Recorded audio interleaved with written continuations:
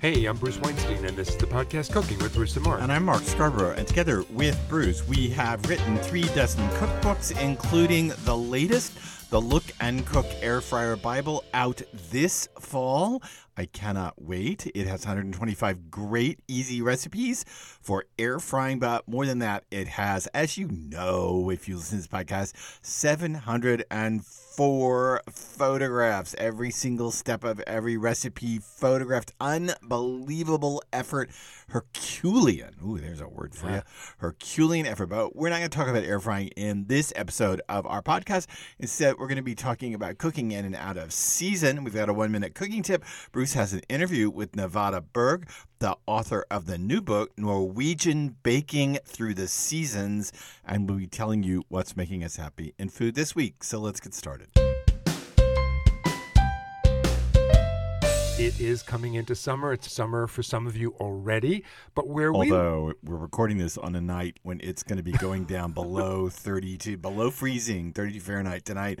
We're actually going to have a freeze tonight in New England. So there you are. It is early spring here, even though we're having a freeze. Yeah. And we, Mark and I, are still relying on out-of-season supermarket produce, and we have to rely on that for a few more weeks. Yep. And you know, it's discouraging, but you do what you got to do. And if you want to cook, you got to do out of season sometimes. But we want to talk about ways to cook and shop out of season that might make it a little better and tastier. Yeah, in our part of New England, we don't even have asparagus yet. We have ramps are just coming in and going out. If you don't know what that is, you don't live in our part of the world. It's kind of an obsession up here, and an obsession that I can actually skip. But that's for another podcast. I'm really not entirely. Into ramps, but I'm not either.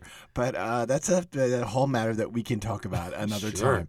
So anyway, we want to talk about what's kind of decent and not decent. Now let's start with the big one, and this is a big one across so much of Europe and North America, and that is tomatoes. And it's a big one because, tomatoes are kind of mealy when they're not in season. There is a cheese shop and a sandwich counter near us. And they actually, at one point, kind of had a sign that said, "Don't even dare order a BLT before August," which just cracks me up. So they wouldn't serve anything until the tomatoes were in New England. And it is hard to find a good tomato that's worth eating, in the winter, fall, spring. It's hard to find them. Your best bet, if you want to be eating tomatoes when they're not grown fresh where you are, is to go with cherry tomatoes. They tend to be sweeter. They tend to always be good no matter what time of year you get them. Right. But avoid the hothouse tomatoes in the winter because they're just going to be, as Mark said, mealy, or they're going to be hard. They're going to be tasteless. Yep. But what do you do for cooking? Well, canned can work. Now, I have to say that I made a very classic ragu a few weeks ago, and I did use the Roma tomatoes, and they were mealy, but I want to confess that this ragu simmered on top of the stove for 6 hours. So that mealiness was long gone by the time that ragu got to the table. But canned is always a good option in the winter because canned tomatoes, especially if they come from Italy, they're packed. These good Marzano Italian tomatoes are delicious. They're packed at their peak of ripeness, and even California tomatoes that are canned at their peak of ripeness. And whether you get the whole ones, the diced up, the pureed, the chopped, they are a good alternative for cooking throughout the year. Yeah, and let's just say, don't be fooled by heirloom tomatoes out of season in your supermarket. These can be just as mealy as the worst tomatoes out there. And also, don't be fooled by the tomatoes that sit on the vine in the supermarket. That's a really clever marketing technique, but many of those are also picked green and are essentially ripened in transport. So don't necessarily hold on to that the vine means something. A big battle in our house with cooking in and out of season or eating in and out of season has to do with melons. And this, I will confess, is me. You're the one battling. I won't eat a watermelon unless it is from a local farmer's market and ripe in the summer. And I'm very, very the same way about cantaloupes and honeydews. Bruce is much more forgiving with melons than I am. Love melons. Melons are something that I can't live without. And as soon as they come into season in Florida, which is now, they ship them up here and I start devouring them. And yes, I will switch over to local melons in August. And I will have to give up melons by, end of October and have to wait again until the spring because the melons, even in the winter, are just, if they come in from the tropics or they come in from South America, I also have an ethical problem eating a piece of fruit that's been flown 5,000 miles to get to me. Flown? Shipped. Oh, shipped 5,000. Yeah. Yeah, well, whatever. I have an ethical issue with that. And they're never as good because you can't grow them till they're sweet enough at that, shipping it that far. I would also say that if you're interested in eating in and out of season, you basically, unless you're going to cook with it, you should skip all so-called stone fruits. That's peaches and plums and apricots.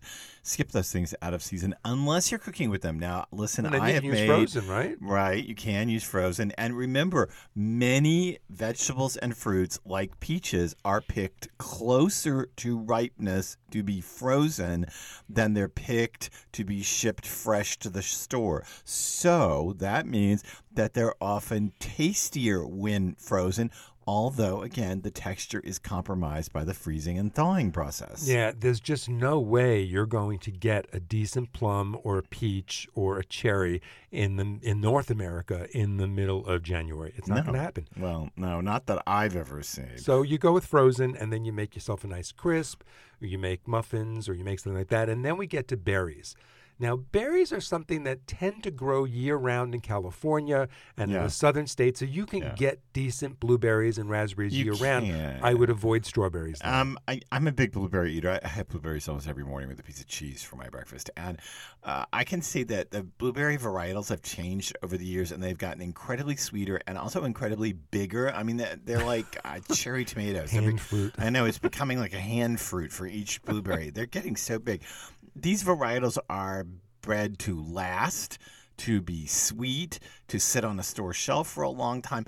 It is, Bruce is right, raspberries, blueberries, and blackberries are better choices. And let me give you a little tip about how to pick them because, they mold within a second of getting them home. Jeez. Okay, here's what you want to do. When you're in the supermarket, they have that little piece of paper, that absorbent piece of paper at the bottom of the container, usually.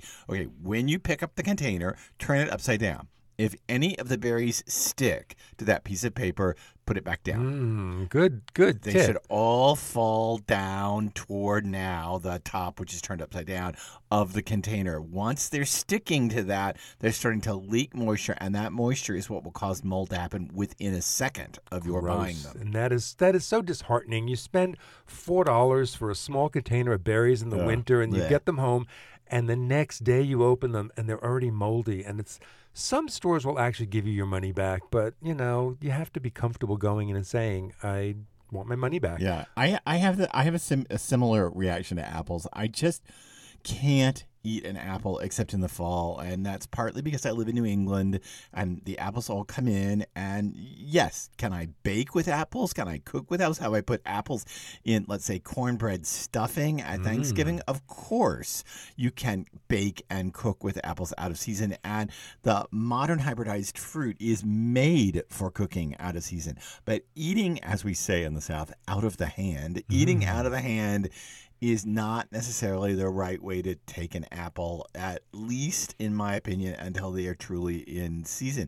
One of the longest seasons of any fruit or vegetable out there anymore is citrus. I know, it used to be so limited. It didn't start until January, maybe around Christmas, and it was done by February. But global warming is changing that, and farming is happening more, and citrus is growing longer. It's starting earlier. It's going longer. You can get good citrus now sometimes in early autumn, and you can get it all the way through spring. And so I get my delicious sumo oranges. I get my little cuties, my clementines, my California navels. I can get them for a long time, which is really nice. Now, it will be intriguing to see what happens to some of this stuff as more and more where they're growing these under lights in giant warehouses. And I've seen now many a video of growing, let's say, broccoli, and they have it stacked up 10, 12, 14 racks high, and they're growing it under ultraviolet lights and various kinds of lighting. Are you using dirt or is it hydroponic? No, it's in a hydroponic kind of environment. but they feed it soil nutrients that way. It's all very intriguing, and they're actually trying to get organic certification. And I actually saw recently someone who was trying to work out a startup of growing citrus this way, in which the trees are miniaturized lemon and tangerine trees, and yet they'd have like 5 and 6 stacked high rows of them. It will be intriguing to see what will happen with that kind of agriculture. Well, I think you're going to start with your $10 lemon. I think that's probably how it's going to start, but it will be intriguing. Of course, you can get bananas year-round. They grow in the tropics. They don't grow in backyards in the suburbs. You haven't been to southern Texas, but go ahead. Do they grow bananas? Yes, go ahead. Yeah, that's impressive. Go on. And you can get pineapples because they're grown year-round in Hawaii and other tropical places. And that's really nice that you can get those. But I got to tell you, by March, I'm so sick of bananas and pineapples, and I start craving others of grapes. Now, grapes you can get year-round, and they're usually pretty good, and I'm actually okay with grapes because I love grapes. Yeah, well, it is that time of year in New England when we have watched the days change. The light is changing. The days are much longer. Now, our daylight is much longer because we're so far north. We're really starting to get into the long, bright days. But, of course, we still don't have any local fruits or vegetables, and it all seems very cruel. What we're left with are those berries. Remember, turn those containers upside down. Bananas, which... I mean, how many can you do? I got my Florida watermelons, though. Yay! Lots of lettuces and that kind of thing, and cherry tomatoes.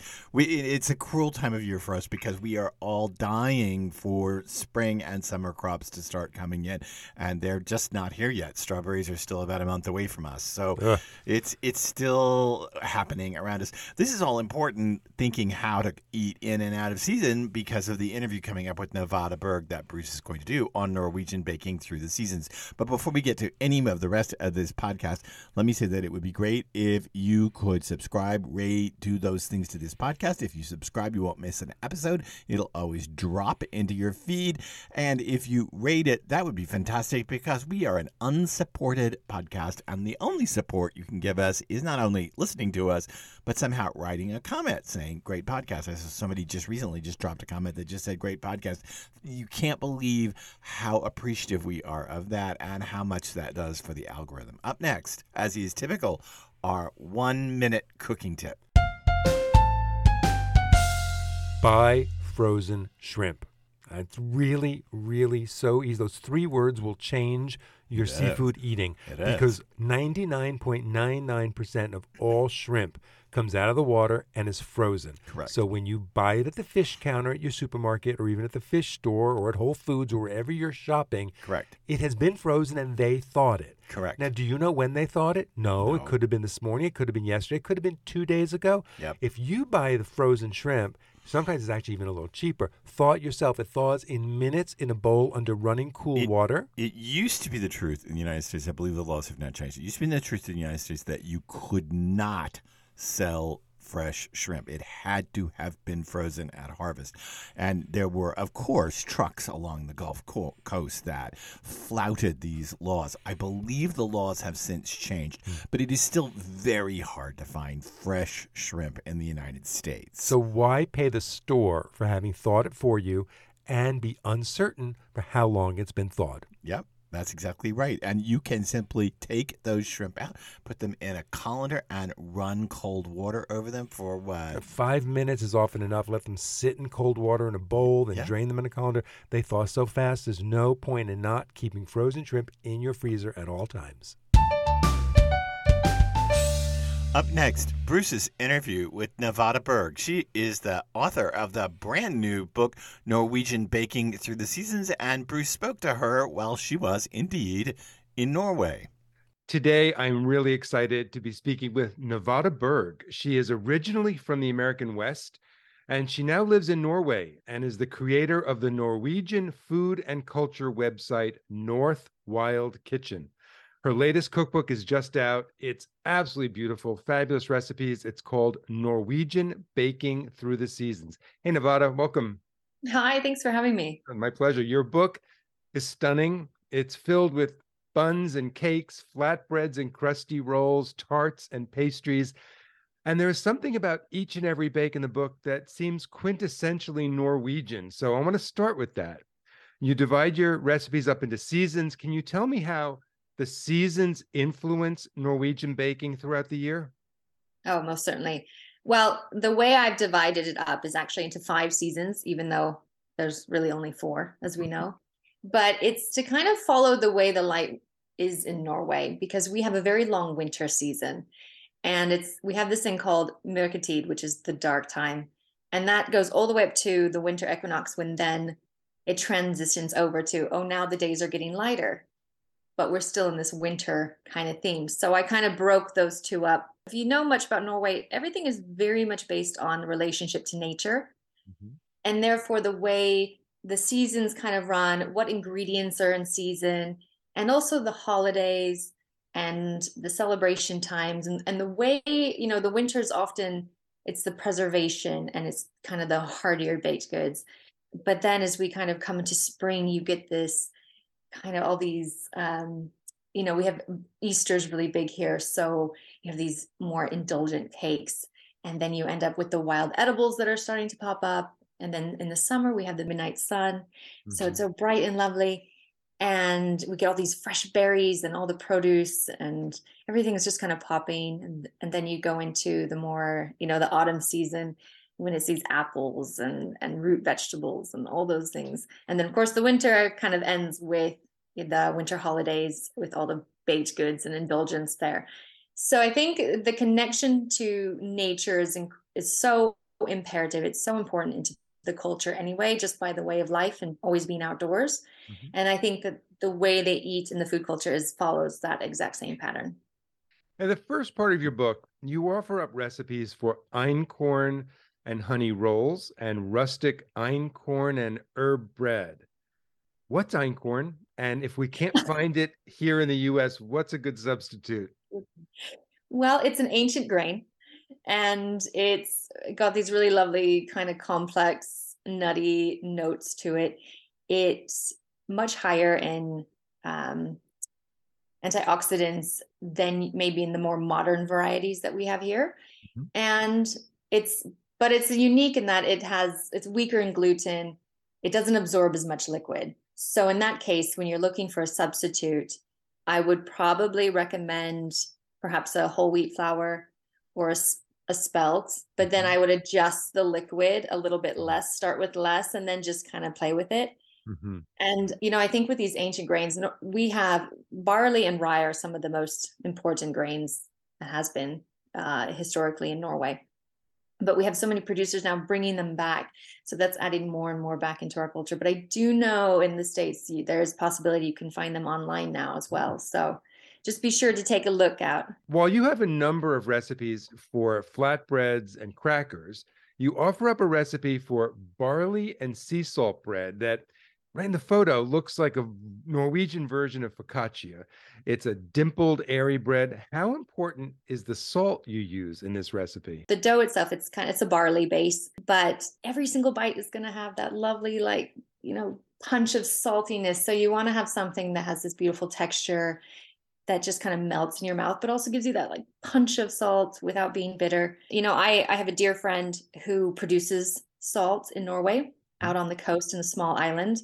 And all my kind of salt recipes are inspired from her. It reminds me of my time being there and watching her produce this from, the Norwegian Sea, and just the technique and the art that goes into it. I'm not a salt expert by any means, but I appreciate the art form that it is. And I think that if you're going to have something, just make sure, it's good quality, it tastes really good, and it just kind of melts in your mouth. You don't want anything too crunchy I have had some breads where you kind of crunch into it and it's just really crystallized salts and it's a bit too much. You want it to be there, but then kind of melt away at the same time. When it comes to sweet recipes, yours seem elegant yet simple, like your cinnamon cake bread. Tell me about this recipe and why you love it so much. Okay, so I was at the school event for my son, and on the cake table, which is a big thing here, where there was tons of different sheet cakes, and the one that caught my eye was this very simple vanilla cake with like cinnamon sugar on top. And I tried it and I thought, wow, this is so good. It's so understated, but it's amazing. And found out it was this kanelkaka, which is cinnamon cake. And I thought, okay, well, I want to make that. But I thought, you know what, I'll do it in a little bit of a different form. We'll do it in a loaf tin instead. And because that cinnamon sugar is so nice on top, I thought, let's try and swirl it in the center too, so you get a little bit more prominence in each bite. But what's so nice about it is that the top of it, you just get this beautiful, like simple cinnamon sugar. And when it bakes, it gets that crust that kind of like cracks a little bit. And so you get soft and moist, crack, great texture, but it's so simple. And I love what you said about it kind of representing the baked goods. And I think that's very much Norwegian baked goods, is this idea of you don't need a lot of ingredients. You just have these really delicious flavors. It's really simple, easy to make, but it just stays with you the whole time. Nevada, what's a Bergen pretzel? And how does it differ from the crunchy bags of pretzels we buy here in the States? It's a von Kringla, which means water pretzel. And it's because it's the pretzel dough that's then put into a hot water bath and then it's baked, kind of the similar process.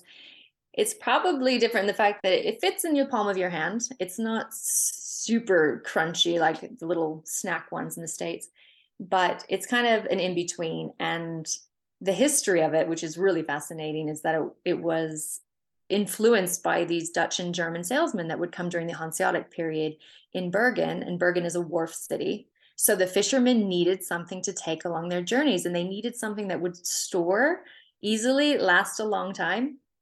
And so they had these lovely little hard pretzels that could, have a wonderful long shelf life, and they could serve it.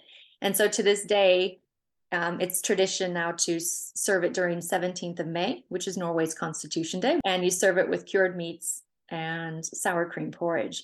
But in my recipe, you get this more of a, the crunchy kind of outside, but then it's a little bit softer on the inside. But if you cook it longer, you can get that hearty texture as well. I have to ask, what is sour cream porridge? Oh, it's one of Norway's very, very traditional dishes. You take full fat sour cream. I mean, this is a summer dish. This was what would have been made on the summer farms in Norway with the ladies working the cows. They took that fresh cream, the fresh milk, and once you soured it, you'd basically cook it with flour, and you just cook it down to where it separates the fat. And it puts which is butter essentially, and the butter comes up the top, and then you kind of spoon off the butter, put it to the side, and then so it thickens into this kind of thick porridge. But when you have it from the farm, it's not that tangy sour cream that you might get in the grocery store. So you need this full fat, beautiful, smooth, and then so it's kind of this beautiful bowl porridge, white porridge, and then you bring that butter back that you had, pour it on top, more cinnamon and sugar, and then you have this bowl of very deluxe porridge. You can't include a recipe in your book that you're calling the world's best cake and not now explain why is it the best. Well, it certainly lives up to its name. It's actually also known as Kveifjordkake, and that's because it comes from that region. It's credited to a lady named Hulda, and she had a cafe in the 1930s. So she bought the recipe from a Danish pastry chef, brought it to Norway, made it, kind of tweaked it, made it her own, and it just blossomed. She was very successful, and it's just stayed around. And to describe it, it's a very thin sponge cake with a meringue topping, and they're baked together with almonds on top. Once it's baked, you divide it in half.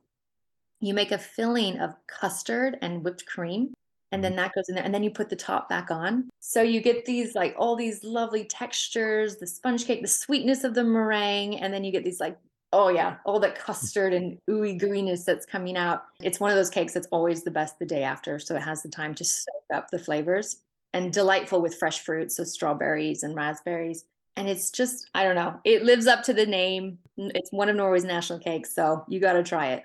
Nevada, you utilize a lot of flowers and buds in your baking. Like you have dandelion petal honey shortbreads, you have fireweed collar cookies, and meadow sweet cheesecake. Are these botanical ingredients readily available in Norway, or do you need to forage for them? We do need to forage for them. But having said that, they are very much available all over the country. In fact, for me, I just walk out my door and I have all these things growing. So it's really lovely to be in the mountains and to just have that access. And I think, again, it's going back to the way the Norwegian food culture always utilizes nature and how it always used these things before. And I think sometimes that knowledge, when you go to the grocery store and you get used to that over time that you kind of forget it, but we're having that resurgence of going back and then, learning what we have from nature, how we can use it. But the ones I've listed in the book are, for the most part, available around, I would say, the northern kind of parts of the world. And anything else, we can find a substitute. But I hope people will find the inspiration to look around their own backyards and see, what's available, what can they use, how can they incorporate that in their baking. I want to ask first, what is a Viking pizza?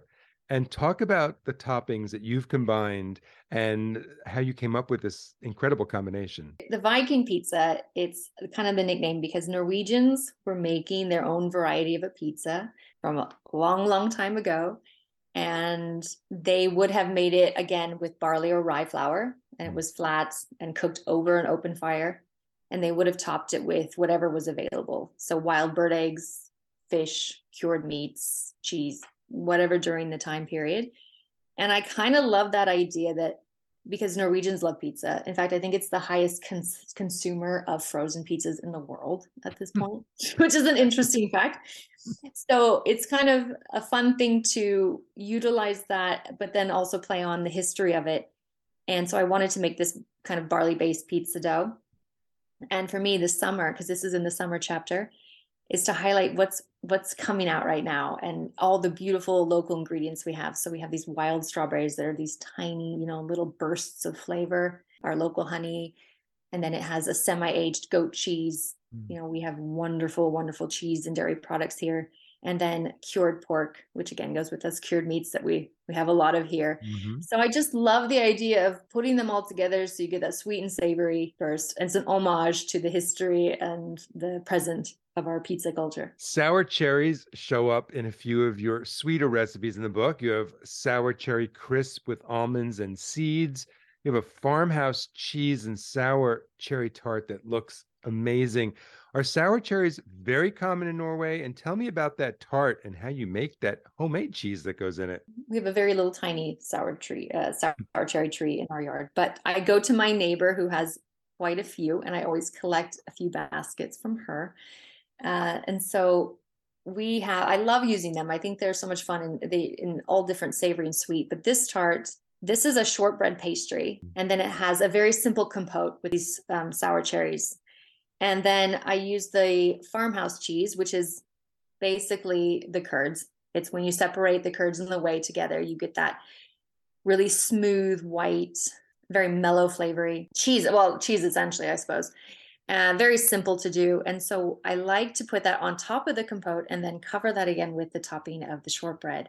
So you kind of get that sweet, tangy burst of the sour cherries mixed with that buttery shortbread pastry, and then this mellow cheese that, that doesn't carry much flavor. So it all kind of adds that creaminess and loveliness to it. So it's one of those fun things to make in the summer, then invite friends over and just, have a laugh in the garden. If you had to choose one or two recipes from the book for Americans to try that would give them a taste of what you consider to be just quintessential Norway, what would that be? Oh, that's a fantastic question. Because there's obviously the lefse. I mean, that's the iconic, baked good here in Norway. And I give a few variations in the book. Can you explain what lefse is? So lefse is a soft flatbread. It's either going to be flour-based or potato-based with flour. And it depends where you are in the country. Everyone has their own recipe. Every region has their own kind of version. Everyone has their favorite.